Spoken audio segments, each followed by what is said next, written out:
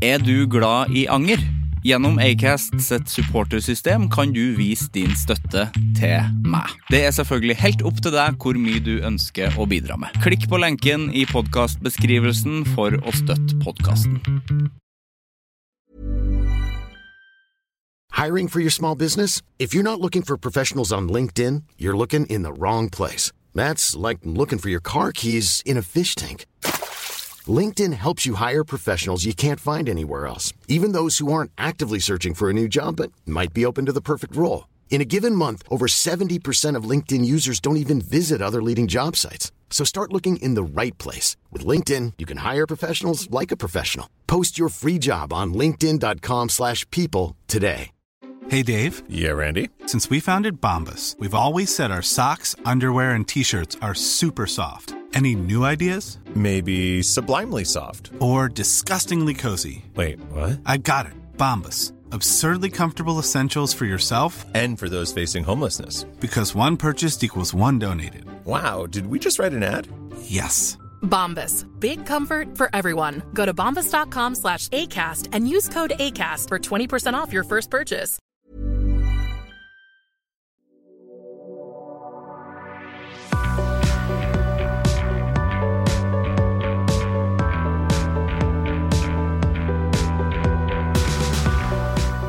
I det siste så har mine venner, en del av mine venner og meg, egentlig bare de jeg spiller I band med.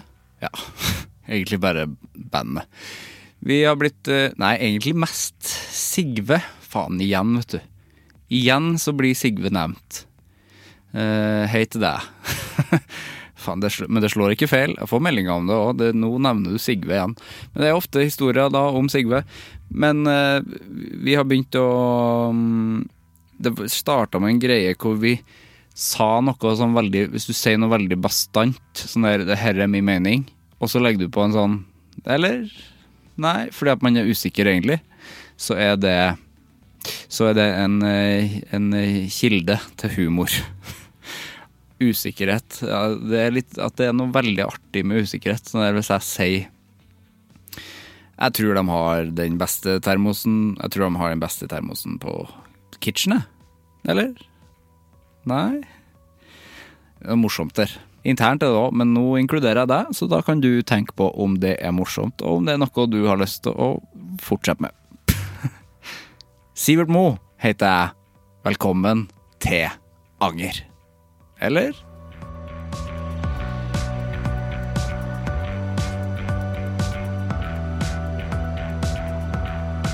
Sondre Lerche gjest I Anger I dag. Sondre musiker, låtskriver og forfatter. Hans forhold til anger knyttet mye til å ville unngå å ta valg basert på frykt og stadig bevege seg fremover. Vi snakker blant annet om 2 år med hyperaktivitet og kreativ overflod, at pandemien, som jo for de fleste kom ubeleilig for han som nettopp hadde brukt år på å lage et album og skrive en bok, og var veldig klar for å fremføre det for publikum, og ikke være et moralsk musikkpoliti, at det neste albumet ikke kunne deles opp I 2, så det ble et dobbeltalbum om sorg og begjær, at han har flere dagbøker I form av musikkatalogen sin, og at vi ikke trenger perfekte mennesker. Nå starter vi!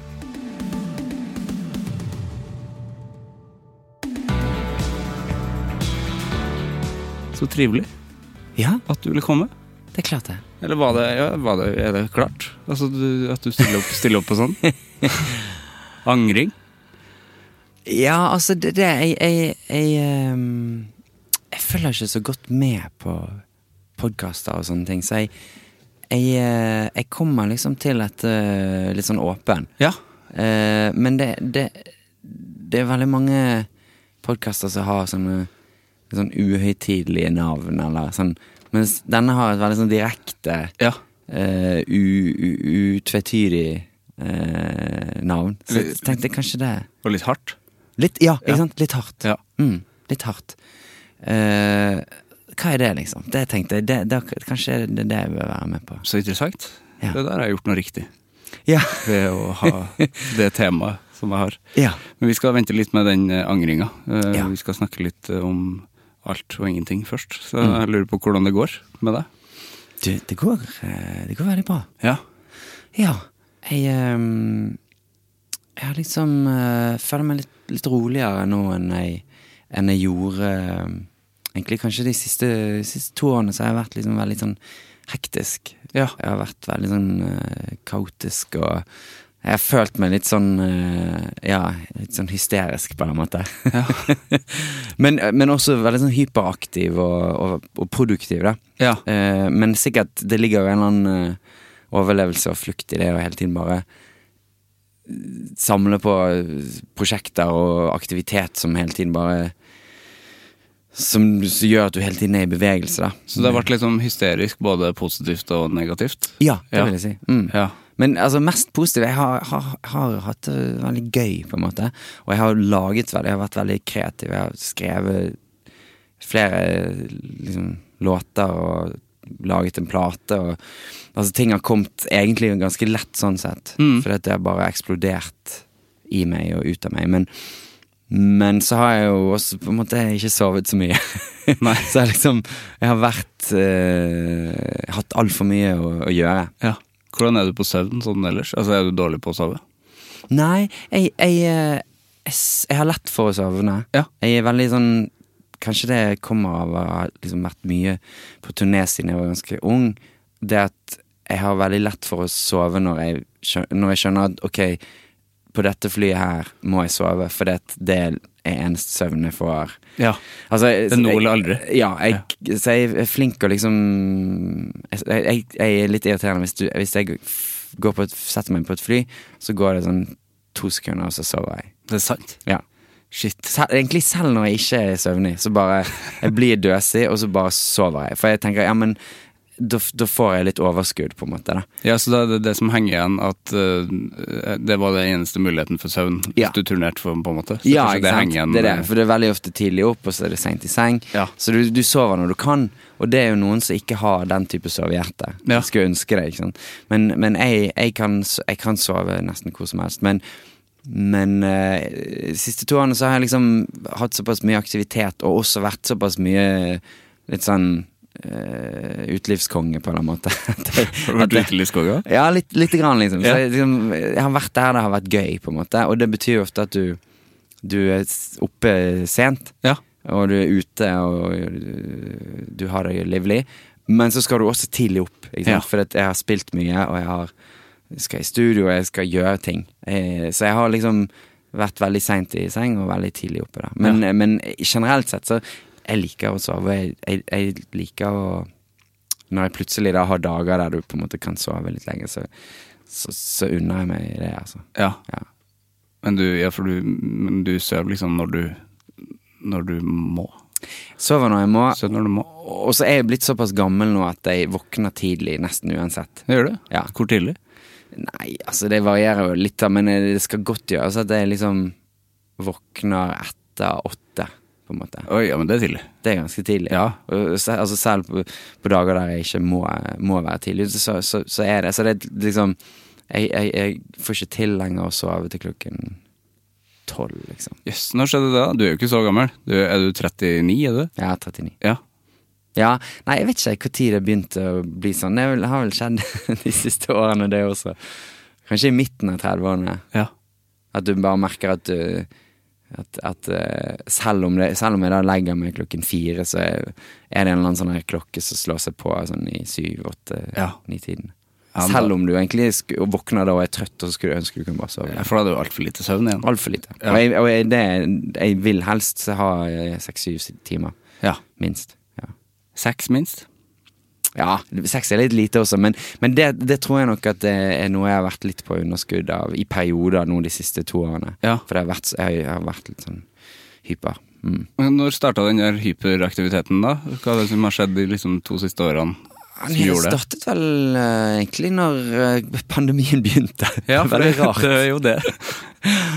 når pandemien begynte, så på en måte begynte alle å kule an og ha hjemmekontor og ta det rolig. Da begynte jeg å bare gå i høygir. Jeg likte veldig godt at du sa at du var utelivskonge. Det liksom passer ikke de siste 2 årene. Nei, jeg vet ikke helt hvordan jeg har fått det til, men jeg har liksom brukt hver mulighet da. Ja, og det har jo vært åpent innimellom. Ja, det har vært åpent innimellom. Ja, så det har gått. Jeg har fått funnet en måte da. Ja. Hva skjedde med det da pandemien kom da? Altså, var det... Det var litt det, da jeg bodde egentlig i USA, og så dro jeg hjem når pandemien begynte, jeg følte at, ok, nå ser an hvordan dette går, liksom. Ja. Og når jeg da kom hjem, så var det fordi at jeg egentlig skulle til å lansere en ny plate, turné og alle de greiene.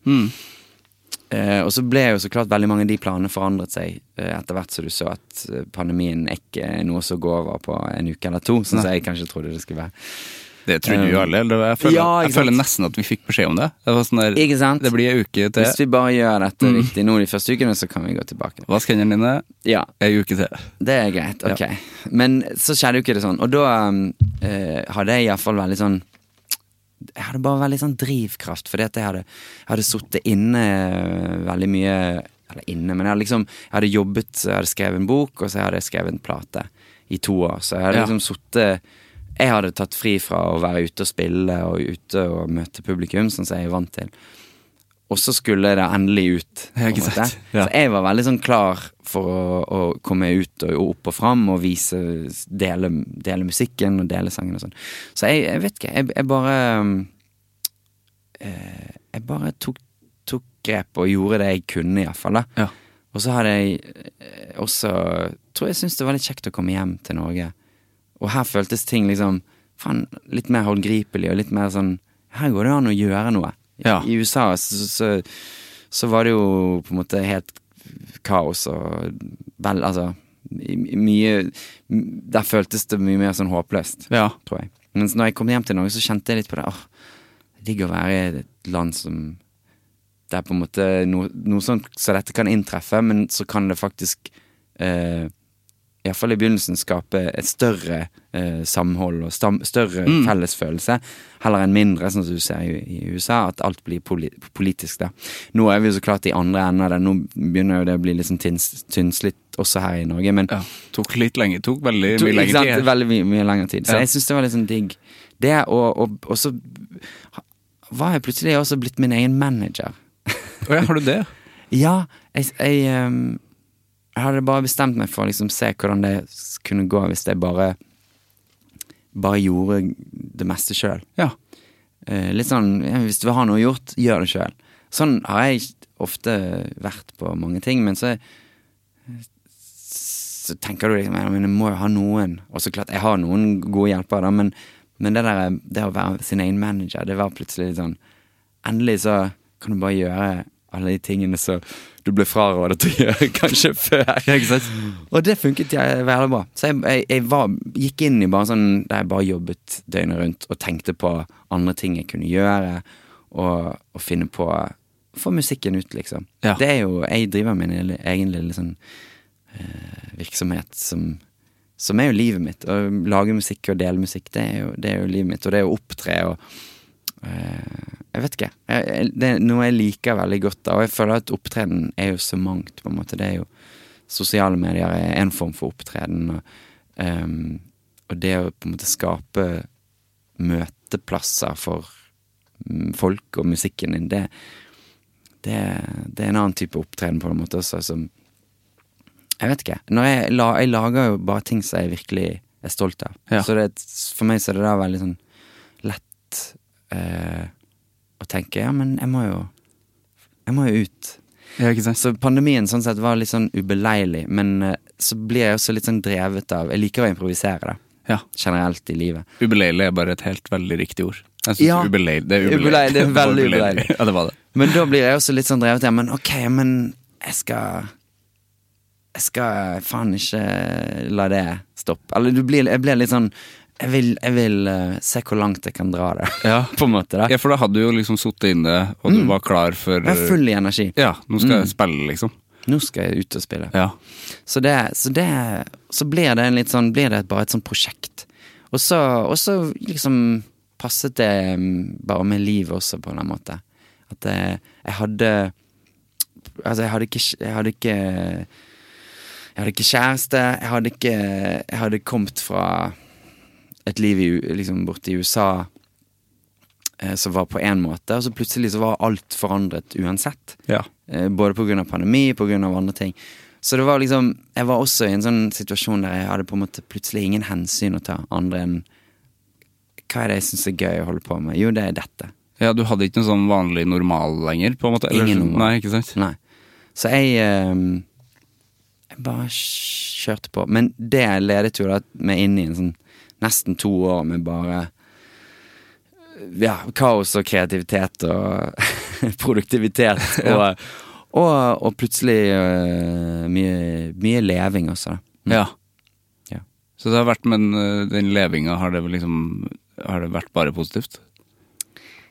Ja, altså jeg har følt det, men det klart det noen ganger jeg har liksom lurt på liksom, shit, nå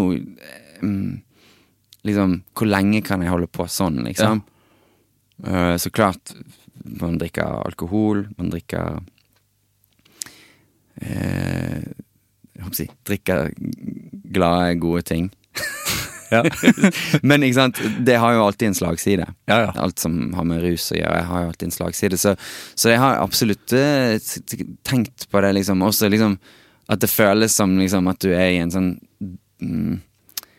du durer i vei på en måte som liksom, ok, dette gøy nå, men ok, jeg prøver å gjennomskue meg selv godt nok da, til å liksom skjønne når du liksom begynner å finne på unnskyldninger for deg selv, eller når du begynner å bli hektet på at nå kan du bare ha det gøy hvis du har det gøy på den måten, og også så klart når du bare har for høyt aktivitetsnivå til at på en måte kroppen, altså mens jeg gjorde alt dette, så trente jeg også til å løpe maraton liksom under 3 timer.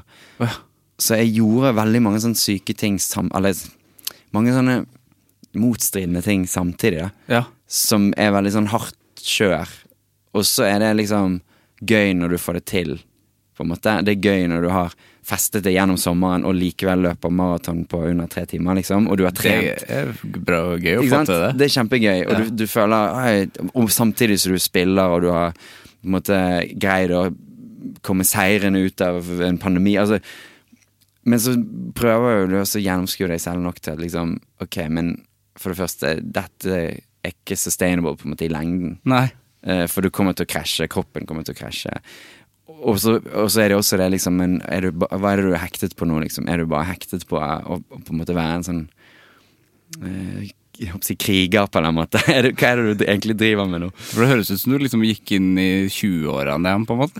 Absolutt, ja. Og de hoppet jo jeg litt over på en måte, så jeg ja, for du slo jo gjennom Irsta, gjorde du ikke det, eller? Jo, jeg slo gjennom da jeg var 18. Ja, ikke sant?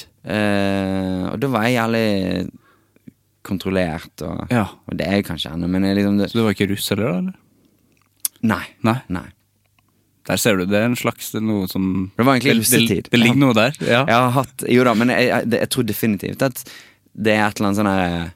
Det var en eller annen sånn her ungdomstid som jeg... hoppet over, og jeg tror ikke... Som du måtte få utløp for, på en måte? Ja. Kanskje det det.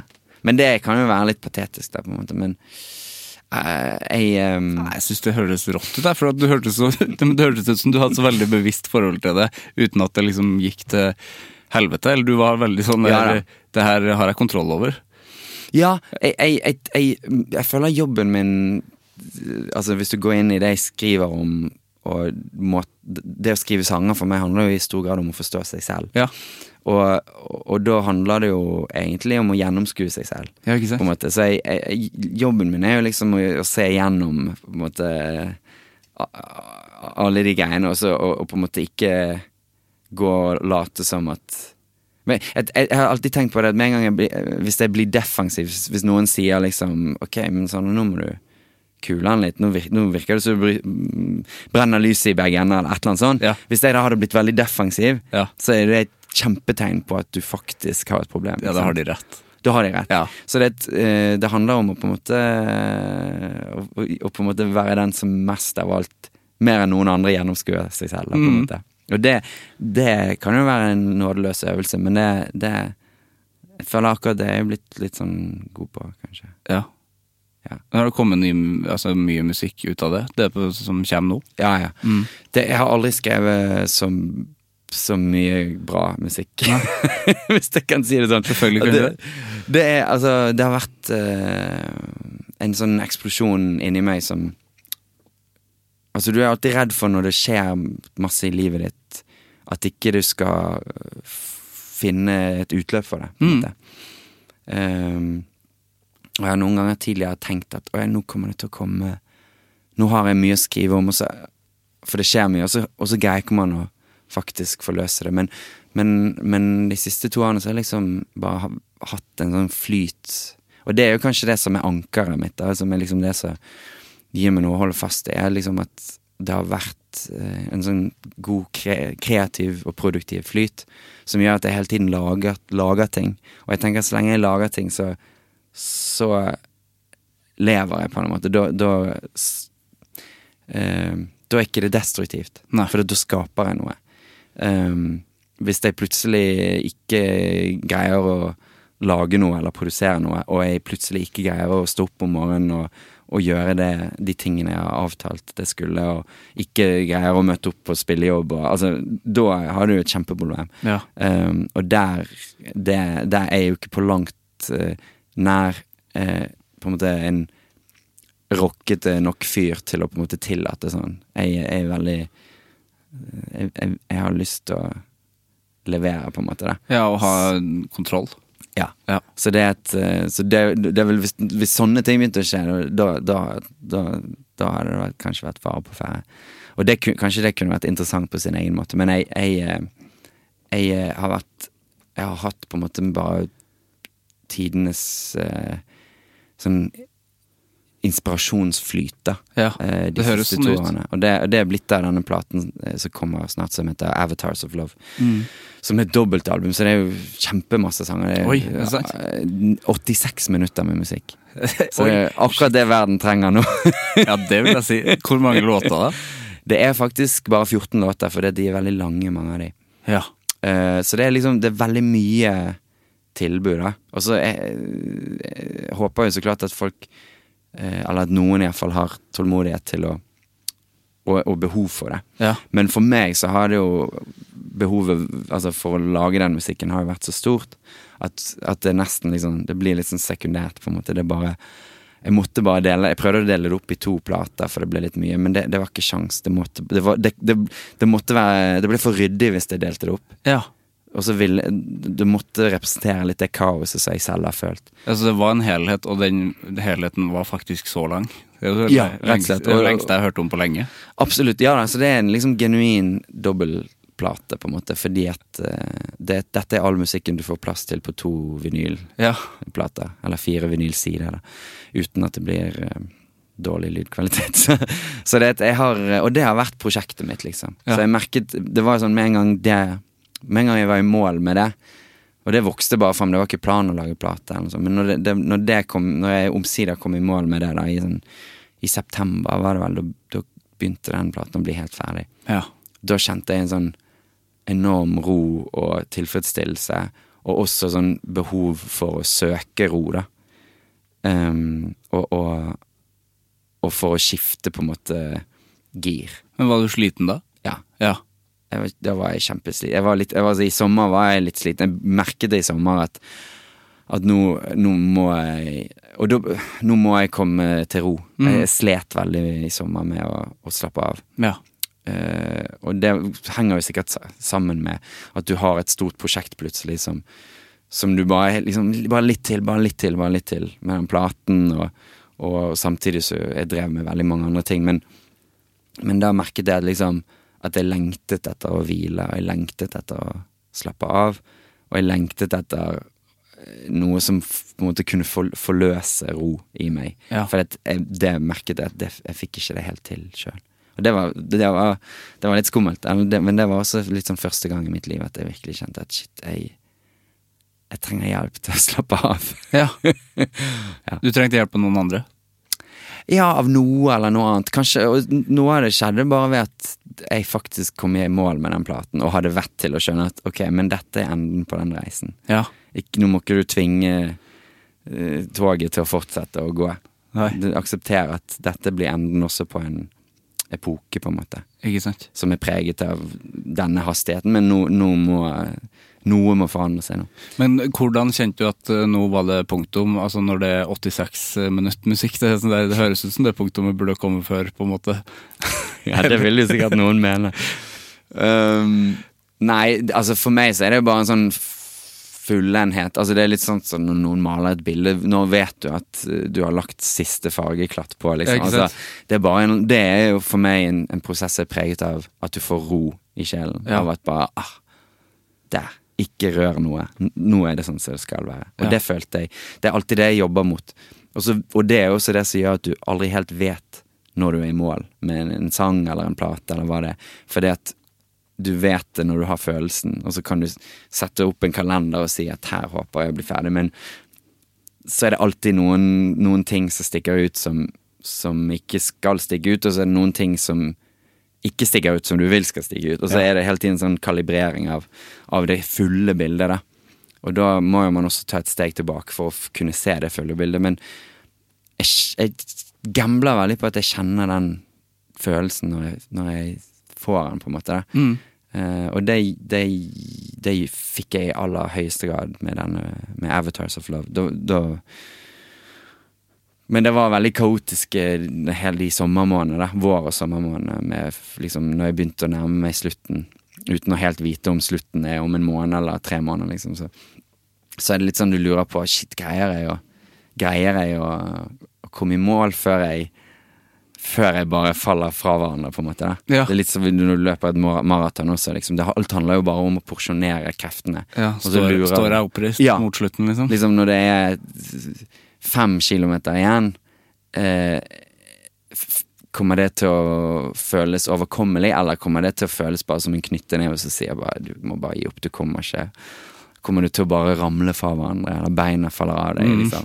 Og det jo det man lurer på for at du kan ikke planlegge du kan planlegge et løp sånn noenlunde men du kan ikke men bare til en viss grad og det lurte jeg nok litt på med denne reisen med den platen også, om liksom, herregud kommer jeg til å stå oppreist hele veien ut eller må jeg liksom kapitulere og ta en pause før jeg gjør det ferdig da For jeg gleder meg skikkelig til å høre, kjenner jeg.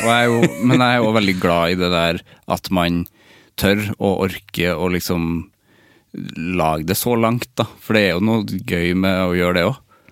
Ja, det jeg har alltid tidligere strebet etter å liksom prøve å konsentrere det så mye som mulig, fordi at jeg opplever noen ganger at det jo vanskelig for folk å ta med inn særlig, altså mer og mer det vanskelig for folk å ta inn veldig mye informasjon det jo akkurat det, for det jo veldig sånn uvanlig akkurat nå særlig i vår tid liksom men med denne platen så og jeg prøvde litt det med den forrige med Patience så hadde jeg noen ganger en sånn tanke kanskje den skal være en veldig stor greie men så endte jeg opp med å konsentrere den da men med denne så var det på en måte hele språket til det en låt som har 9 vers liksom og ikke et eneste refreng altså, så det fortellingen og det teksten og det følelsene som driver det det den som driver det og den som setter liksom rammene for hvor lang sangen hvor lang platen og hvordan det henger sammen så jeg må ha merket at ok, her det på en måte musikken og det jeg har på hjertet som styrer og det må du ha respekt for liksom. Så da hjelper ikke det å helt prøve å få alle låtene ned på 3,5 minutter og refrenget til å treffe på 1 minutt altså da bare lot det så derfor så det jo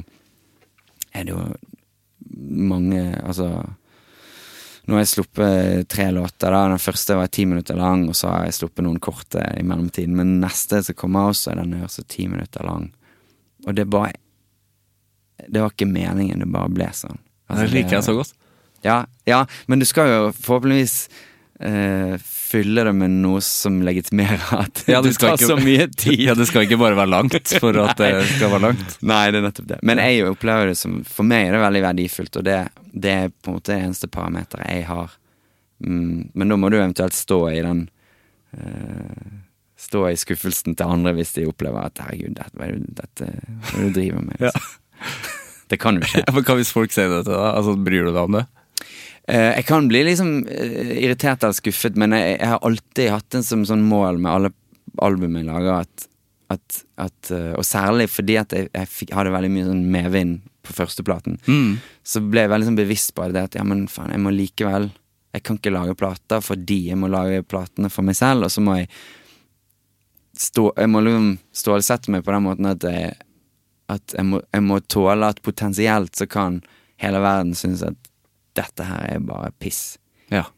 Og så må du likevel vite hvorfor du har laget det, og hvorfor du har delt det, og hvorfor du synes det har livets rett, på en måte. Ja, ikke sant? Og det er den ultimate testen, da, at på en måte, hvis du bare gir ut ting som du kan stå ved hvis andre sier at det er bra, så er ikke det bra nok.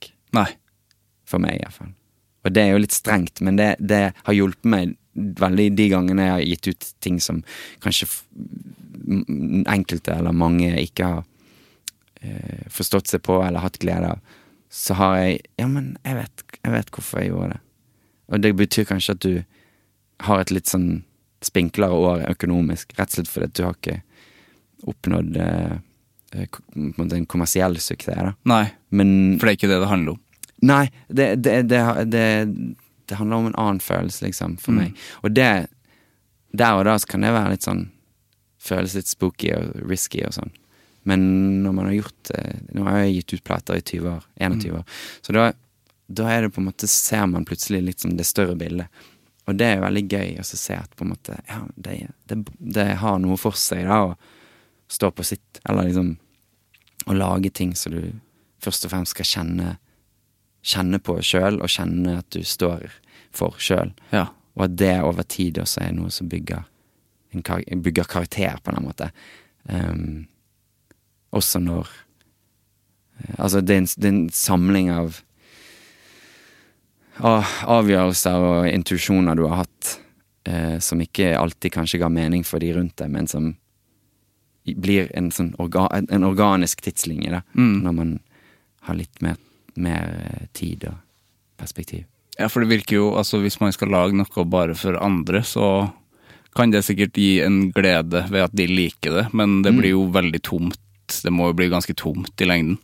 Jeg tror jo at det har litt også med hvilken artist man er. Det er jo en enkelte, det er veldig mange artister som er jævlig god på å på en måte spekulere i hva publikum vil ha, eller hvilke egenskaper de innehar som publikum kan like.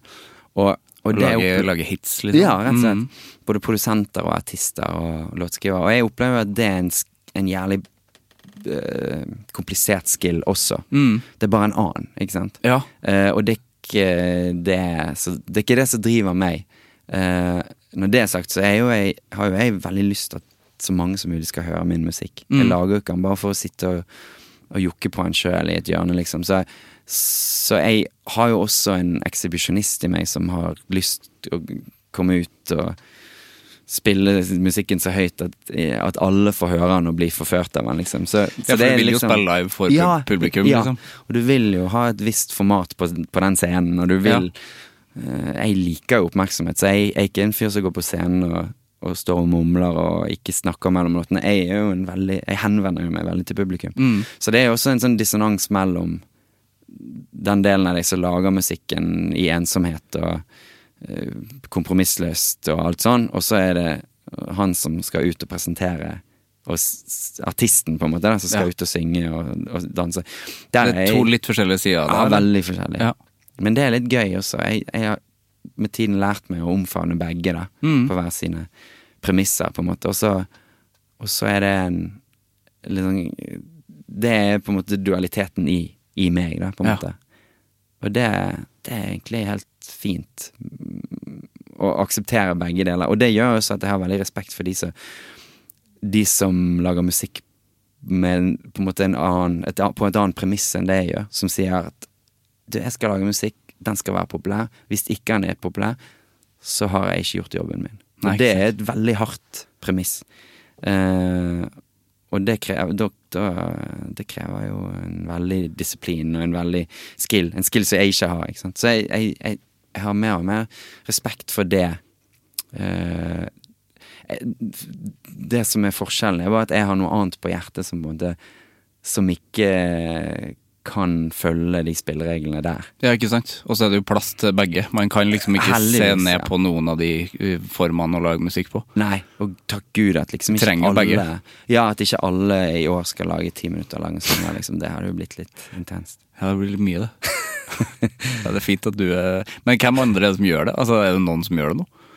Nei, det var litt vittig, for nå i høst så slapp Taylor Swift den nye versjonen av den Red, eller? Ja, stemmer. Og der slapp hun liksom den lange versjonen av All Too Well. Ja, det likte jeg veldig godt. Og den var kjempe, ikke sant? Ja. Og det ble den lengste låten som gikk til nummer 1 på Billboard-listen noensinne. Ja, shit. Den var 10 minutter lang. Det fett. Og det synes jeg var jævlig fett, for da følte jeg faen at dette var jo, den kom ut liksom 2 uker etter min single Dead of the Night, som 10 minutter lang. Ja. Etter den kom ut. Og da følte jeg, faen, kanskje jeg liksom litt mer i touch med tidsånd enn jeg tror, eller jeg vet, liksom. Du var forut? Ja, jeg var bare litt forut, liksom. Ja. Altså, folk har jo laget lange sanger til alle mulige tider, og progrock og klassisk og alt sånt. Det er jo, finnes jo formater som langt mer utflytende enn popformatet, da. Ja. Og jeg så klart pusher meg ut av det strenge popformatet litt med en del av de nye sangene, men det er jo fremdeles, jeg ser jo fremdeles på det som popmusikk, og de lærde strides om det kvalifiserer, men jeg synes jo det er bare kult de gangene du føler at du sånn, uten å ha egentlig tenkt særlig på omverden, så er du litt på nett med et eller annet som skjer der ute også da. Ja, men når du har laget din plata her, hører du på annen musikk samtidig da? Eller er fokuset ditt bare på det du lager? Når jeg begynner veldig sånn intenst i studio, da hører jeg ikke så mye, eller det er ikke bevisst, men jeg har bare merket litt sånn tendensen da, at når jeg skriver sangene, og her har jo ting skjedd litt sånn om en annen da, for alt skrevet og spilt inn i løpet av et år. Ja. Men den perioden når jeg begynte å skrive da, sommeren 2020, da hørte jeg på, jeg var så sulten på musikk, og jeg levde virkelig gjennom den musikken jeg hørte. Og en av de platene jeg hørte masse på den sommeren var Folklore av Taylor Swift, som på en måte bare traff et øyeblikk i mitt liv. Sånn med vanvittig presisjon. Bra skive, altså. Ja, kjempeplate. Ja. Og veldig mye annen musikk også. Jeg merket at jeg var kjempemottakelig da. Fordi at jeg hadde mye følelser og opplevelser å bearbeide selv og da går jo jeg til andres musikk da er ikke jeg klar enda til å gå til min egen musikk, for først må du bearbeide og jobbe med deg selv og det ja, for du får kanskje ikke trøst allerede der i din egen musikk det er nettopp det, og trøst nøkkelordet ja. Så da gikk jeg og bare, altså all den musikken jeg hørte på den sommeren kommer til å den er skrevet inn i sjelen min resten av livet. Ja. Og det er jo faktisk en sang på den platen, titelsporet da, på Avatars of Love, har jo en lang rant, så jeg kaller det, der jeg på en måte går igjennom veldig mange sanger og plater og artister som har relevans til akkurat den sommeren. Det så kult da. Og en av de er jo da Folklore med Taylor Swift. Så det er en sånn lang rant med bare litt sånn den musikken som var trøst for meg, og som hjalp meg å forstå meg selv, og så hjalp meg å forstå dette øyeblikket, eller disse øyeblikkene. Og så blir det omsider musikk. Liksom et halvt år senere så ble det da til en sang som heter Avatars of Love, og så ble det til platen som heter Avatars of Love. Og sånn går det da. Og da, når du har kommet inn i den siste fasen, da hører jeg plutselig ikke på så mye annet enn det vi gjorde i går i studio, eller den mixen, eller da er du helt oppe i detaljnivå, så du zoomer bare inn og inn og inn. Da er det veldig lite plass til, jeg hørte ikke på podcaster, ingenting. Jeg hørte kun på om og om igjen de samme innspillingene da, mens vi holdt på for de klar. Så nå først har jeg begynt å åpne opp i litt når platene er ferdig. Nå kan du høre på annen musikken? Ja. Hva har du hørt nå i siste? Jeg har hørt sånn som i går så hørte jeg på veldig mye på en fyr som heter William Basinski, en sånn ambient fyr. Jeg hører veldig, veldig mye på ting som er liksom abstrakte, som du kan veksle mellom at er på en måte en eller annen sånn her luskende kulisse i bakgrunnen, eller du kan ha det liksom på øretelefoner, så det hele verden på en måte. Ja. Og så ikke det hverken tekst eller melodi eller låter sånn i struktur, det bare en sånn deilig, ofte noen ganger også litt sånn skummel, dissonant sky av lyd og sakte skiftende toner og sånn. det høres behagelig ut, eller det høres liksom ut som sånn soundtrack, eller som man kan ha rom for å tenke. Absolutt. Jeg løper mye til det, og jeg hører på det når jeg bare har det på i huset mens jeg sitter og jobber med andre ting, så bare går det inn. Så det jo en liksom sånn lydtekstur, eller lydtapeter, men Contentum i livet. Ja, det nesten det. Jeg synes, det mer og mer det jeg går etter. Og så kan du føle deg også litt fremmed på en måte. Ja. Når jeg hører låt, eller musikk som låtbasert med liksom vers og refreng og oppbygging og hooks og sånn, så jeg på hjemmebane på en måte, eller da kjenner jeg terrenget, og så tenker jeg gjerne dette kunne vært bedre, oi shit, det var jævlig bra, hva kan jeg lære av det? Så da du på en måte litt på jobb. Ja, for du tar til deg liksom, du lærer av det også. Ja, absolutt, alt. Du lærer av den dårlige musikken også på en måte, det som ikke snakker til deg. Kanskje litt ekstra. Ja, egentlig. Ja. What not to do på en måte. Det funker ikke. Det funker ikke. I hvert fall ikke for meg. Nei. Det jo veldig ofte du hører låter som helt sånn sykt populære, og så tenker du bare, i helvete, hvem som hører på dette? Ja, jeg vet. Det fascinerende liksom. Det fascinerende, men da må man bare passe på å ikke si det så jævla høyt, for at det ikke noe vits i å være sånn bitter suring på ting du ikke... For det ikke for deg, bare. Nei, det nettopp det. Du må komme til et punkt der det ikke for meg. Det nettopp det. Det ingenting som liksom kjedeligere enn denne dette suger. Ja, for deg, men det gir glede til alle disse. Men har du vært der selv? Ja, jeg ble heldigvis ferdig med det sånn i 18, 19, 20, 30, sånn ute i midten av 20-årene kanskje. Jeg tror jeg ble ferdig for sånn 2-3 år siden. Ja. Men det var faktisk en prosess. Ja, men det det. Folk måtte liksom si det til meg at nei, men du kan ikke si at du hater det, eller du kan i hvert fall ikke si at det bandet dritt, liksom, for altså, hva gjør det? Det betyr jo ingenting, og det informasjon som helt uinteressant. Ja, det. For du kan bare, og så jeg jo også selv, som selv artist, jeg ble veldig obs på det, fordi at kunne jo bli provosert hvis noen bare avskrev meg og sa jeg hater hans musikk. Så kan ikke du si noe annet enn ok. Ja, og det samme da, hvis jeg sier jeg hater jeg vet ikke, et eller annet band. Ja, så ok. Men det liksom, og den informasjonen det bare minusinformasjon på en måte. Ja, det minusinformasjon. Jeg lærte veldig masse av det når jeg var sånn mentor i The Voice. Ja. Når jeg var med der, så lærte jeg veldig, det var en veldig god skole for meg, fordi at min jobb der var jo å høre folk i beste lys, altså de som kommer der.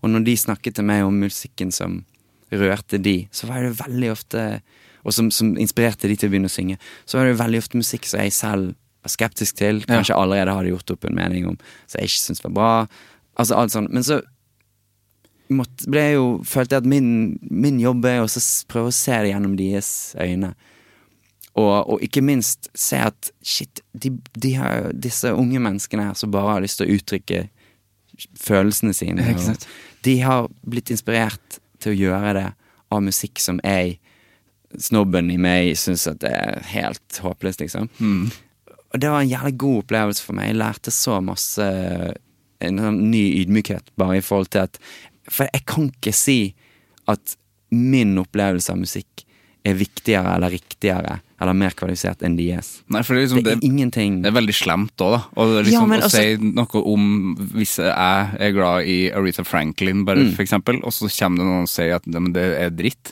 Det er jo veldig sånn personlig da. Det er fullstendig personlig. Ja. Og det å skulle gå rundt og så være et sånn, nesten sånn moralsk musikkpoliti på en måte, om hva som går og hva som ikke går, det gjorde jeg i 17, 18, 19 års alderen, og det er jo mer typisk når du er ung, så definerer du deg selv minst like mye ut ifra det du ikke er, som det du er, ikke sant? Det er gjerne ofte viktig, altså jeg er i hvert fall ikke sånn, og det er veldig viktig å hate også da, det er viktig å hate. I den alderen der. Å herregud, jeg går fremdeles noen ganger så tenker jeg, herregud, det er helt jævlig, men det du har skjønt er at ingen som er interessert i min mening om det. Det er selvfølgelig lov å ikke like ting. Ja. Det er lov å hate ting også, egentlig. Det er ikke sånn at du plutselig skal være mottakelig for alt. Men det var så deilig å omfavne det, å se det beste i alle forsøk på å uttrykke seg, alle forsøk på å finne seg selv i musikken. Vi gjør jo alle det samme. Jeg har jo gjort det til et liv, og det er jo ganske ekstremt. Men det gjør ikke at, på en måte, at jeg har på en måte en eller annen autoritet der som gjør at du nei, men det der er dårlig, og det der er bra. Det er jo, hvis med en gang du gir slipp på en måte på å prøve å få subjektive ting til å bli objektivt, ikke sant? Så er det livet så mye gøyere, synes jeg da. Viktig lærdom. Veldig, digg å bli. Kanskje det er en del av å bli voksen, jeg vet ikke. Jeg tror det, altså. Ja. Og være litt sånn, holde det, altså en del ting kan du bare holde for deg selv, liksom. Ja. Ingen som har bruk for det. Hvis du koser deg med å hate en musiker eller band alene, gjør det da. Gjerne, og så er det også det der med sånn her, jeg merker det blir også så provosert når folk av hele begrepet guilty pleasure. Liksom at du skal ha skam for og det har jeg snakket masse om noe du liker. Det er jo helt feil. Og musikk skal jo være frizonen. Altså vi skammer oss over all mulig annen det er en pleasure. Ting. Altså pleasure er pleasure. Ingenting er guilty i musikk. Og det skriver jeg om en del i den essaysamlingen som jeg skrev. Alle sanger handler om deg. Der finner jeg på en måte den konklusjonen i meg selv da. At liksom, med en gang jeg gir slipp på det der moraliseringen av musikk, så er virkelig musikken for alle, og det er noe som gjør at livet er gøyere. Ja, det er jo det. Det er veldig befriende. Men 86 minutter med musikk, det må jo være ganske mye historiefortelling du har plass i der. Hvor er det vi befinner oss i landskap der? Altså har du skrevet om alt? Ja, det er jo jeg har oppsummert det litt til å si at det er en plate som handler om sorg og begjær. Oi, sorg og begjær. Ja. Det er store ting, det da. Det er store ting. Det er en veldig emosjonell plate. Det er en veldig inderlig plate. Og det er en veldig sånn, jeg ønsker å på en måte, altså det, jeg går ganske langt tilbake i tid. Samtidig så er det veldig mange ting som er veldig, veldig i øyeblikket. Og som kanskje er preget av også den tilstanden jeg følte jeg var i, der jeg var veldig jeg snudde veldig fra dag til dag. Jeg kunne føle meg veldig, veldig mye sånn en dag, veldig melankolsk, veldig nostalgisk en dag, og så kunne jeg føle meg helt fullstendig i øyeblikket, kun til stede i akkurat det som skjedde der neste dag. Og surret liksom fram og tilbake mellom veldig sånn kontrasterende tilstander da. Og det er jo kanskje sorg og begjær på en måte. Begjær er bare i øyeblikket, sorg er liksom bærer hele fortiden i en sekk liksom. Hvor fort kommer du liksom fram til at her er det et tema som ligger? Altså tidligere når jeg har laget plater, så har jeg ofte vært den siste som skjønner det. Jeg husker at når jeg slapp en plate, så er 2A Monolog, så kalte jeg han det fordi det var en catchy, kul titel. Og så var det, når jeg gjorde intervjuer, så var det en journalist som sa, men dette er jo en konseptplate. Det handler jo åpenbart om folk som snakker forbi hverandre, og folk som ikke kan kommunisere. Hvor tid ble det klart for deg at dette var den konseptplate på den måten? Og jeg hadde jo ikke tenkt, altså jeg var, ok. Hva hadde du tenkt? Eller det var ikke noe konsept? Nei, det var en samling sanger.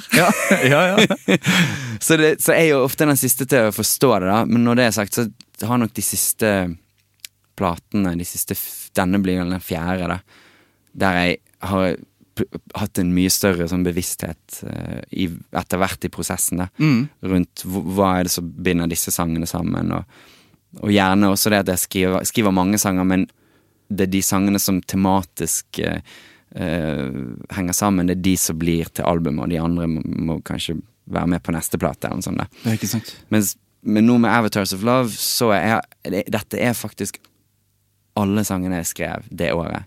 Så her er det på en måte, her har ikke jeg... Du har ikke luket vekk noen ting? Nei. For alt var viktig. Og det har jeg aldri opplevd. Det er jo helt vilt. Dette er de 14 sangene jeg skrev. Og temaet ser du jo litt kanskje etter hvert. Det handler jo litt med det der å gå litt vekk fra bildet på en måte for å se helheten, men det nok også det at at du står i en eller annen det flere egentlig veiskiller i deg selv, og flere opplevelser så du prøver å bearbeide, og så plutselig ser du at shit, dette henger sammen med det, og den relasjonen henger kanskje litt sammen med måten jeg håndterte det på, eller hva jeg kanskje skulle gjort der, og så ser du på en måte at veien kanskje er egentlig kortere enn du tror fra ting som egentlig du ikke trodde hadde noe sammenheng da. Ja, ikke sant? Så det er jo en veldig, den inderligheten ligger jo først og fremst i på en måte at jeg føler at jeg eksponerer veldig mine egne svakheter og mine egne på en måte lengsler da. Ja, men det var veldig godt gjort at det alle låtene, for at vanligvis så det jo ofte luking og at man sparer på låta til neste gang, men det liksom bare, det føltes her skal alle med. Det vil si, altså jeg spilte inn 16 låter, men de 2 siste, jeg skulle gjerne hatt de med, men da måtte det bli et trippelalbum. Ja, og da måtte de var lange de også. Da måtte jeg gått på liksom 3. vinyl, og da, det sant, ikke sant? Og da følte jeg, men da må jeg skrive 4 til for å fylle opp sidene. Ja. Og så følte jeg trippel, men slapp av, nå må du roe den helt ned. Og så tenkte litt luking jo bra da, men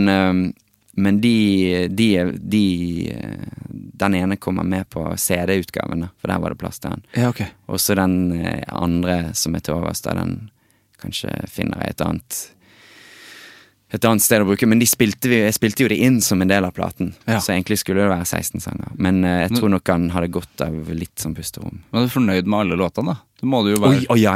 Det jo også helt konge. Altså det jo det, man jo så klart alltid begeistret for det man har laget sist, men jeg føler jo at de siste platene mine helt solklart liksom det beste, eller de mest kreative og platene der jeg har greid å uttrykke meg med liksom en sånn type presisjon som jeg hele tiden søker etter å finne, mens her virkelig det begynner å svinge altså. Så jeg ville ikke gitt ut hvis ikke jeg virkelig følte at det var bra, men så det jo forskjellige grader av bra, og hva det som føles bra i øyeblikket, og så senere tenker jeg, kanskje der var det jo, jeg kunne kanskje gått en runde til der, og sånne ting. Sånn vil det jo alltid være. Hvordan jeg vil forholde meg til den platen om 10 år jo litt spennende å se, men jeg føler veldig her nå at dette de 14 beste sangene jeg noensinne har skrevet. Og det en veldig god følelse. Ja, det må være kjempegodt. Det en veldig sterk følelse. Og at man liksom kom på et nivå sånn låtskrivermessig som ikke jeg kanskje trodde jeg kunne finne det, på en måte. Ikke sant? Men det garanterer jo ikke at andre vil oppleve det på samme måte, men det kan ikke jeg tenke så mye på. Nei, det kan du ikke. Altså, den forrige skiva di noe av det beste jeg har hørt på lenge, så det her gleder jeg meg veldig til å høre. Takk, det jo veldig fint å høre. Den føltes veldig sterkt, og føles fremdeles veldig sterk når jeg deler den. Altså sånn intenst og emosjonelt, og jeg var veldig glad og takknemlig for måten publikum omfavnet den, og at den faktisk fikk et øyeblikk til tross for pandemien og alt sånn. Eller kanskje nettopp fordi, på grunn av den, så var det ekstra behov for den på den måten. Det virket som det passet ganske sånn perfekt med den plata. Det var veldig, for meg så var det veldig sånn rørende, og det var litt sånn digg å kjenne at du litt sånn på nett med folk, for det noen ganger så har du den følelsen, og så gir du ut en plate, så møter ikke folk den på samme måte som du tror eller håper. Men Patience så følte jeg meg veldig sånn på nett med publikum. Og det så fint, særlig kanskje i den perioden der. Jeg husker jeg var så begeistret over den plata, og liksom det første gang på lenge jeg liksom måtte sende den rundt til folk som jeg egentlig visste ikke nødvendigvis hørt så mye på deg. Men altså, det var sånn overalt begeistring i både rocke- og punk-leiren og alt mulig, så det var veldig, veldig fett. Den traff. Det gøy med sånn når musikk forener folk. Ja, det var det virket sånn. Det er ikke så ofte jeg føler jeg får ta del i det. Men jeg synes selv det er så fint når det er sånn en stor hit som faktisk alle liksom. Det skjer veldig sjeldent. Men når det er en stor hit så liksom du hører fra bilene ute og kjører rundt i gaten om sommeren, og barna liker den, og besteforeldrene liker den. Jeg synes det er litt fint på en måte. Selvfølgelig, Sånn, du blir litt sånn gal av de låtene for de blir overeksponert. Men det er sånn den der Because I'm happy Altså sånne ting, sånne øyeblikk. Jeg synes det er helt greit at til slutt så spyr du litt av de låtene fordi de er overalt. Men så er det også, det er et eller annet sånn fint med de låtene som forener folk på den måten. Jeg husker jo første gang jeg hørte den, så var det jo, jeg tror alle likte den. Ikke sant? Første gang du hører den. Helt umulig å motstå på en måte. Og så er det jo alltid noen som nettopp derfor skal motstå, eller som skal liksom hate det. De der 18-åringene som vi var. Ikke sant? Det er nettopp det, akkurat de typene ufordragelige 18-åringene. Men som egentlig bare er full av løgn, for de liker det, de også. De vil jo bare ha en klem. De vil det. Det er akkurat det man må se, men nå får vi ikke lov å klemme hverandre. Nei, det er jo tragisk. Men du, jeg bare lurer på en ting, vi må snart snakke om mangring. Men når blir en låt 10 minutter? Det lurer jeg på. Altså, jammes det fram, eller? Skriv det, jeg skjønner ikke helt den prosessen. Nei, det kan du si. Altså, jeg skriver jo alle låtene alene i på en måte mitt eget lille rom. Kassegitar oftest, eller? Ja. Kassegitar, voice memos på iPhone, og så sitter jeg bare der. Og da, sånn som disse nye låtene, så har jeg jobbet sånn som regel ganske sånn intenst med hver låt i 2 uker kanskje. Og så har jeg gått rett i studio og spilt inn. Så da har jeg kunnet gå rett i studio når jeg føler at nå har låten form. Altså det er også en sånn her følelse på en måte. Men da har jeg vært sånn besatt av den låten i de 2 ukene og gått til den hele tiden og skrevet nytt vers. Og så er det jo teksten som driver det veldig på denne platen, og det er jo teksten som har gjort at låten har blitt 10 minutter lang, for eksempel. Da er det bare at så klart du kan på en side kan du si at det er fordi at jeg ikke har greid å fatte meg i korthet i teksten, men så er det også det at jeg har hatt lyst til å lage sanger så du blir nødt til å ta på en måte ta plass i. Ja, så det du har på hjertet? Ja. At liksom, ok, jeg har ikke lyst til å si dette på 2 vers og 2 refreng, fordi at da også fordi det er en veldig utfordrende ting, men jeg vil lage noe som er et rom du går inn i. Og med en gang noe da skjer over flere vers og skjer så klart, det gjør jo at mange aldri går inn i det rommet, for at de hører ikke på sånn musikk, eller de opplever det som en alt for stor forpliktelse. Sett på en låt seg 10 minutter. Hæ? Det har jeg ikke tid til. Nei, og en intro som varer i 30 sekunder. Get to the point, liksom. Altså, og det skjønner jeg, sånn kan jeg være selv også når jeg trykker gjennom New Music Friday. Så du har ikke veldig mange sekunder tålmodighet før du bare sånn, next. Men med denne så føltes det bare helt naturlig at hele premisset for de fleste låtene er at du enten er du med inn i dette rommet, og så blir du i det. Fordi at jeg skal si noe som jeg kan ikke si det på en soundbite, liksom. Jeg trenger mer tid på å si det, og jeg trengte hele tiden nye vers. Fordi at jeg skrev også mye mer sånn filmatisk og visuelt. Så på en måte jeg følte jeg skrev mer liksom som når du skriver et filmmanus, at du beskriver interiøret. Eller er vi ute, er vi inne? Altså sånne ting. Jeg skrev mye mer cinematisk, liksom. Og det var helt nytt for meg, at jeg beskrev veldig kanskje det er litt sånn inspirert av sånne type Johnny Mitchell og sånn, så liksom er jævlig god på å sette en scene på en måte. Og Taylor Swift også, hun er på en helt annen måte, men hun også setter en jævlig sånn konsis scene sånn hvor du liksom faktisk ser det for deg. Og det har jeg egentlig aldri vært så opptatt av eller vært flink til. Kanskje det er en blanding av begge der, men plutselig, uten at jeg egentlig prøvde, så var det liksom helt naturlig for meg å bare skrive veldig tydelige bilder da, på en måte. Og også tydelige følelser. Tidligere så har jeg gjerne vært litt vag, eller vært litt sånn obskur, eller ikke villet stå helt i det. Mens litt sånn som en fortsettelse på Patience, som også, der jeg ønsket å være veldig tydelig. Why would I let you go? Ja, ikke sant? I love you because. Altså, tydelige titler som på en måte skaper en liksom forpliktelse til å prøve å si sannheten. Ja, for det var det jeg følte veldig på den plata, at her sier du det bare. Ja. Og det var liksom forfriskende. Ja, for meg var det litt sånn på tide, på en måte, og det var kanskje bare en eller annen ny... Endelig var jeg klar. Ja, for det må jo være skumlere. Mye skumlere. Og denne platen er jo... Her er det ingen beskyttelse, på en måte. Nei. Så det føles jo veldig sånn... Ja, intenst. Ja. Å skulle dele det da. Men det er jo det eneste jeg vil også, samtidig. Så det, ja. Jeg gleder meg til å høre. Nå må vi snakke om anger. Ja, anger.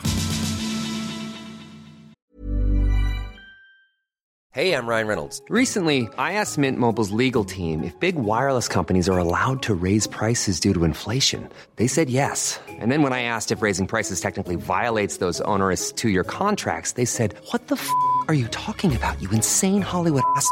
So to recap, we're cutting the price of Mint Unlimited from $30 a month to just $15 a month. Give it a try at mintmobile.com/switch. $45 up front for 3 months plus taxes and fees. Promo rate for new customers for limited time. Unlimited more than 40 gigabytes per month. Slows full terms at mintmobile.com. Hiring for your small business? If you're not looking for professionals on LinkedIn, you're looking in the wrong place. That's like looking for your car keys in a fish tank. LinkedIn helps you hire professionals you can't find anywhere else, even those who aren't actively searching for a new job but might be open to the perfect role. In a given month, over 70% of LinkedIn users don't even visit other leading job sites. So start looking in the right place. With LinkedIn, you can hire professionals like a professional. Post your free job on linkedin.com/people today. Hva forholdet ditt til anger? Altså, det er jo hele tiden i bevegelse, tenker jeg. Jeg har prøvd å liksom lære... Hva mener man prøver å lære av foreldre? Først og fremst kanskje, ikke sant? Det der med at det ikke... Hvis du tar med deg liksom angeren, hvis du lar den vare for lenge på en måte, det jeg tenker på veldig ofte er liksom, hva kan du gjøre noe med? Hvis du kan gjøre noe med det, så gjør det. Men hvis du ikke kan gjøre noe med det, så må du bare videre.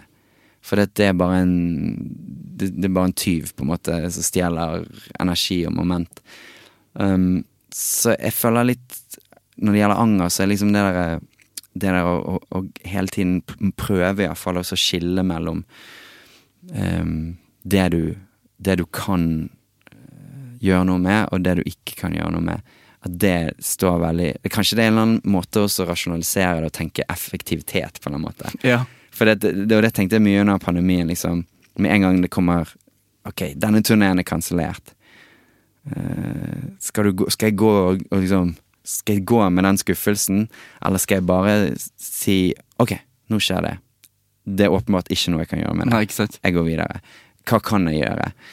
Og så klart, med anger så er jo det mer emosjonelt enn sånn. Så det finnes jo ting du gjør som er vanskelig å på en måte skape den type balanse i regnskapet som du kunne ønske da. Det er jo mye å lære fra anger også. Men samtidig så er vi veldig flinke til å gjøre de samme feilene minst 2, kanskje 3, 4, 5 ganger. Så jeg vet ikke, egentlig så føler jeg at jeg har hatt en sånn viss iboende evne til å gå videre. Men så vet jeg at i det jeg sier det, så vet jeg at jeg også har en veldig sånn sentimental, nostalgisk side som gjør at jeg synes det er vanskelig å gi slipp på ting også. Ja. Mest emosjonelt, liksom. Og i det så ligger jo også kanskje en grunnleggende frykt for å angre. For å gjøre noe du kommer til å angre på. Ja. Altså, skal man gå inn den døren, eller skal man gå inn den døren, liksom, her. Livet består jo veldig ofte av at du sjanser på at dette er den riktige veien. Men så er det jo lett, så et år senere se tilbake og tenke, faen, jeg skulle valgt den andre døren. Dit, ja. Ja, for det virker jo sånn generelt at du har et ganske sånn rasjonelt forhold til, jeg må jo videre. Ja, det som jeg får veldig mye energi av, det er å handle. Og det å liksom, det å ta valg, det å gjøre noe. Ikke så veldig mye, altså jeg føler å stå i ro er litt sånn stressende tilstand. Men det er så lett å si at derfor er jeg sånn. Men så alltid når jeg sier det, så kommer jeg også på eksempler på at jeg har gjort det motsatt. Jeg har vært motsatt. Jeg har brukt flere år på å komme fram til en konklusjon, eller tørre å handle. Tørre å høre på instinkter. Tørre, nettopp fordi at du er redd for å angre. Og redsel er jo kanskje den ene tingen som jeg prøvde liksom når jeg ble litt rett over 30 år, liksom ble nyskilt, og plutselig opplevde at bunnen faller litt ut av livet sånn som du så det for deg, så var det en ting jeg lærte av å gå til psykolog og liksom prøve å forstå det som hadde skjedd, og det som skjedde. Det var liksom at jeg vil ikke leve et liv der jeg tar fryktbaserte valg. Nei. At alt som liksom er sånn fryktbasert, det er liksom dårlig grobunn. Det er ikke, da er det et annet valg som heller skal bør tas. En dårlig motivator, frykt. Frykt er en veldig dårlig motivator. Det får deg til å ta valg som jeg tror det er lettere å angre for, ikke sant? Så hvis du da går og bare velger fordi at du er redd for å angre, så er det et eller annet du burde. Ja, da velger man, hvis man er redd, så velger man jo ofte for fort, eller da tenker man seg ikke om heller. Ja, og så er det liksom bare en sånn negativt ladet prosess. Altså det er allerede en eller annen sånn her feighet i det. For det er som om det er et eller annet du ikke tar inn over deg, eller et eller annet ikke du makter å konfrontere. Så det er et eller annet, det er et element av liksom å gjemme seg i det. Så da tok du et valg om å unngå det? Ja, jeg fikk i hvert fall et veldig sånn brått, et sånn bevisst forhold til at jeg skal ikke ta fryktbasert valg, og herregud, det er jo enklere sagt enn gjort. Ja. Man gjør jo det sikkert i det små og det store, dag ut og dag inn, men jeg fikk i hvert fall et bevisst, jeg fikk noen redskaper rett og slett bare i det at jeg greide å bli bedre på å gjennomskue meg selv, og at liksom men det er ikke meg å gjøre det, jeg vil ikke lenger holde på sånn. Nei, ikke sant. For jeg vil ikke drive med sånn defensive valg, jeg vil ta aktive valg, jeg vil velge livet mitt, jeg vil velge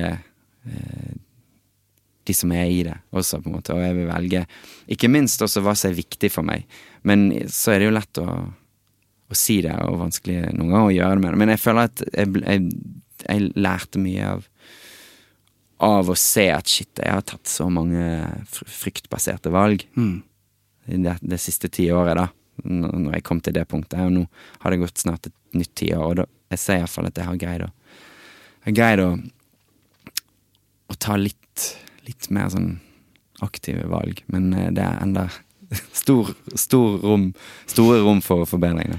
Ja, og jeg tror jo, hvis ikke den podcasten her heter Anger, så kunne den jo lett ha hett enklere sagt enn gjort, fordi det er jo det, mye av det. Ja. Men man må jo på en måte, det er jo ganske opp til deg ofte, hvordan du skal unngå ting også da. Ikke sant, og vi faller jo hele tiden ned i hengemyren, ikke sant, vi lærer masse ting, og så tenker vi at ok, nå er det lært, nå er det erfart, så går vi videre, nå skal det bli bedre. Og så heldigvis er det jo veldig mange ting som som vi greier å forandre på, men vi faller jo veldig ofte tilbake i mønster, og det gjør jeg jo også.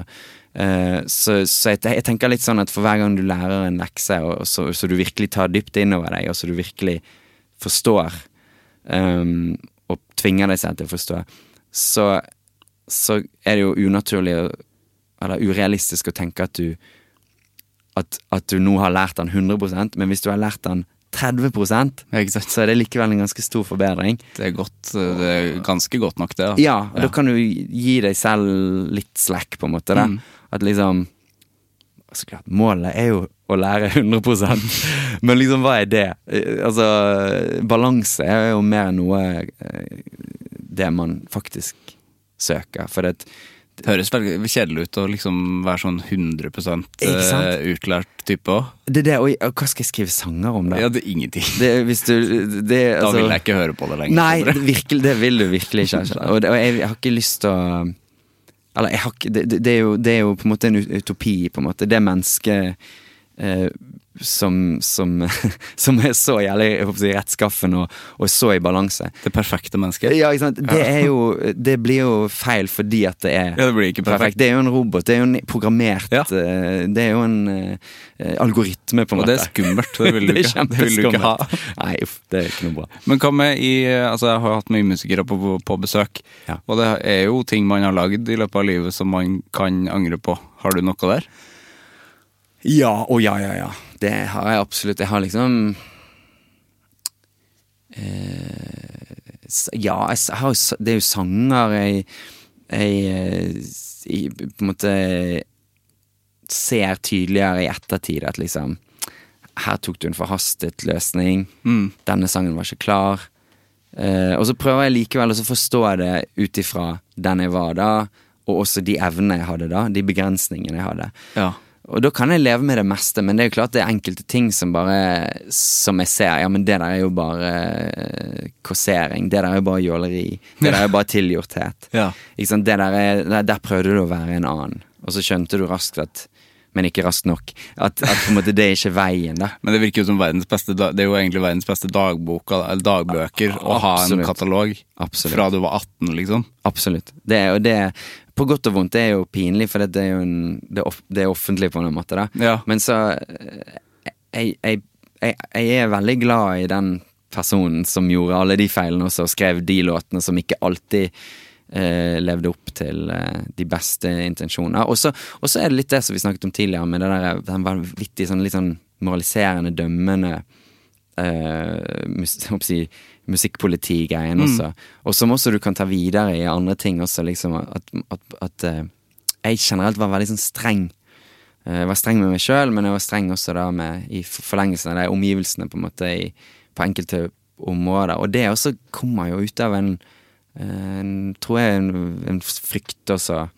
En redsel kanskje for å slippe taket, en redsel for å leve på en måte. Jeg levde veldig eksklusivt bare i musikken på en eller annen måte. Ja. I begynnelsen.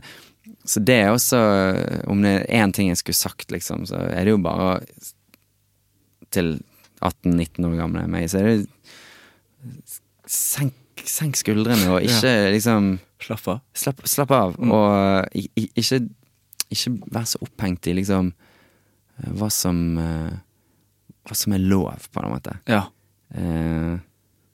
At livet jeg føler at livet er mye gøyere nå, og jeg skriver mye bedre nå enn noen gang egentlig, og det går an å kombinere på en måte.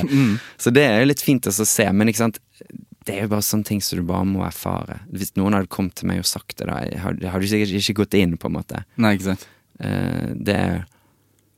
Det er jo bare rart, som du også sier med det der, at du har nesten en sånn, sangene blir en slags dagbok på en eller annen måte, eller tilstandsrapport, eller på samme måte så bilder, folk har bilder, og så ler de av at de ser dumme ut på håret. Ja, men de bildene finnes av meg ute. De var promobilder, det var bilder der jeg følte meg stilig. Ja. Eller det var bilder der jeg hadde lyst til å bare forsvinne i bakken fordi ansiktet var fullt av kviser, liksom.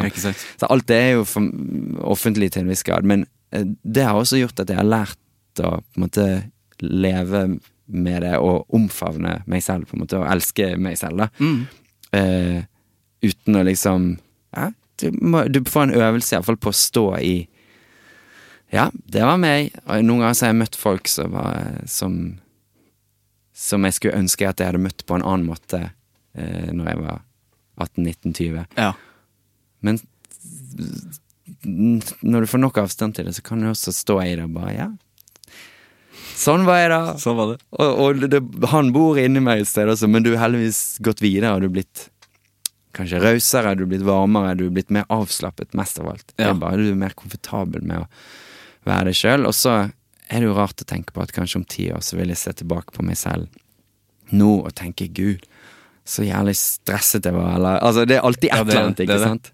Så det er jo, og sånn holder vi på. Vi er jo mennesker. Vi er jo mennesker som bare gjør vi gjør ikke alltid så godt vi kan, for det mener jeg det er litt sånn cop-out noen ganger. Folk sier, vi gjør så godt vi kan. Ikke alltid. Ikke alltid. Nei, noen ganger vet vi at vi kunne gjort mye bedre. Og det er da vi må ha guts til å arrestere oss selv og så si, der kunne du faktisk det der kunne du løst på en bedre måte. Vi kan ikke lene oss på det at det perfekte mennesket ikke finnes hele tiden. Nei, det er nettopp det. Vi må prøve å være litt vi må være greie nok, i hvert fall. Det er nettopp det. Det er ikke alt du kan bare si sorry, I'm only human. Sant. Det funker ikke på alt. Ikke på alt. Du, nå er tida ganske ute, det har vært utrolig trivelig å prate med deg. Du, dette var jo så hyggelig. Og skummelt? Nei, jeg synes det var jeg synes det gikk fint. Jeg synes det var bare fint, det. Ja, jeg har følt at vi fikk sagt noe. Jeg har jo sikkert, nå føler kanskje jeg har snakket de 86 minutter, liksom. Like langt som platen min. Ja, ish. Neida. Det er jo veldig langt, men Nei, men det er det du skal, det er derfor du var. Jeg liker å prate, og jeg liker å prate om følelser. Eller følelser. Jeg liker å snakke om livet. Tingene. Jeg føler at vi har snakket veldig om livet i dag. Fra liksom alle fra vi var 18 til nå, på en måte. Ja, egentlig. Jeg synes det gikk veldig fint, jeg. Det var skikkelig hyggelig. Jeg har et siste spørsmål. Ok, ja. Hvem synes du jeg skal snakke med i Anger? Jeg kommer ofte, sånn som de fleste, så kommer man på etterpå. Ja. Det var det jeg skulle sagt i den... Jeg har fått veldig mange meldinger av gjester etterpå. Ikke sant? Det har jeg. Men det finnes jo veldig mange gode typer, eller interessante typer. Jeg er jo så heldig på en måte fordi at jeg får møte veldig mange folk så klart i mitt felt som jeg kan dele erfaringer med, og som holder på med beslektede ting, men likevel helt andre ting, men som er rike møter, selv om man ikke blir bestiser eller ses igjen før om 2 år på en eller annen festival. Men man kan ha veldig mange fine møter med folk. Det er en veldig gave som jeg er blitt litt mer obs på, og som er årene, at liksom, det er digg å møte folk, og at de fleste er jævlig greie. Ja. De fleste er veldig... Det har jo jeg merket okay. Jeg har jo holdt på med den podcasten her siden 2017. Ja. Og så setter man jo da i timens tid med et menneske som man ofte ikke har møtt før, og så er det det er sjelden at folk er sånn, det er sjelden at folk er kjipe, ass. Virkelig, ja. Virkelig. Det er jo en veldig fin ting å se og gjenkjenne, på en måte. Men nei, hvem jeg føler, du har jo snakket med gjennom masse. Ja, det er akkurat det. Det blir verre, det blir vanskeligere. Jeg vet ikke, du skulle kanskje snakket med han Metteson. Ja. Metteson, Sverre heter han. Sverre, ja. Han er en jævlig bra fyr, veldig interessant fyr, og kjempetalentfull fyr. Jeg kjenner ikke han godt, men jeg har truffet han rundt i Bergen, og vi har litt felles venner og sånn. Ja. Men det er en episode jeg hadde likt å høre. Ja, det var et godt tips. Absolutt. Det skal jeg notere. Tusen takk for praten, så gleder jeg meg til 86 minutter med musikk i april. Ja, hvis du orker det. Det gjør jeg.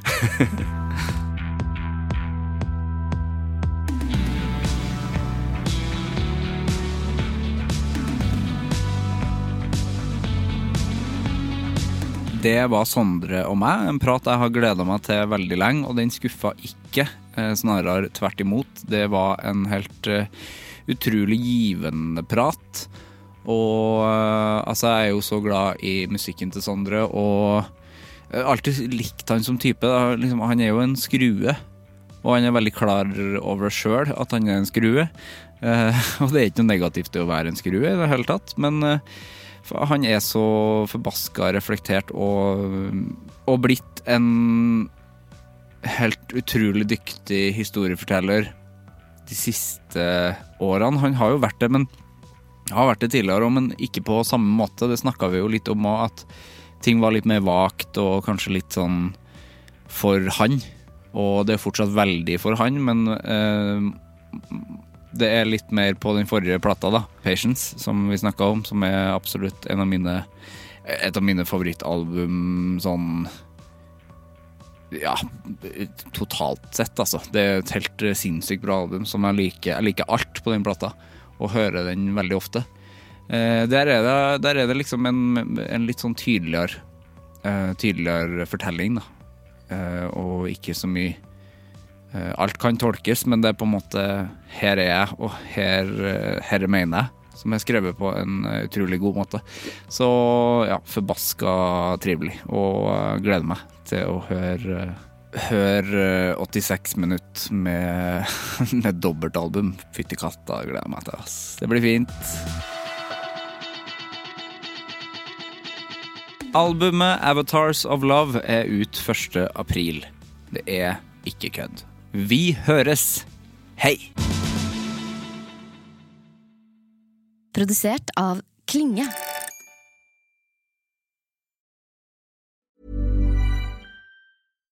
When you make decisions for your company, you look for the no-brainers. And if you have a lot of mailing to do, Stamps.com is the ultimate no-brainer. It streamlines your processes to make your business more efficient, which makes you less busy. Mail checks, invoices, legal documents, and everything you need to keep your business running with Stamps.com. Seamlessly connect with every major marketplace and shopping cart. Schedule package pickups and see your cheapest and fastest shipping options from different carriers, with rates up to 89% off USPS and UPS rates. And with the Stamps.com mobile app, you can take care of mailing and shipping wherever you are. Make the same no-brainer decision as over 1 million other businesses with Stamps.com. Sign up with code PROGRAM for a 4-week trial, plus free postage and a free digital scale. No long-term commitments or contracts. That's Stamps.com. Code PROGRAM.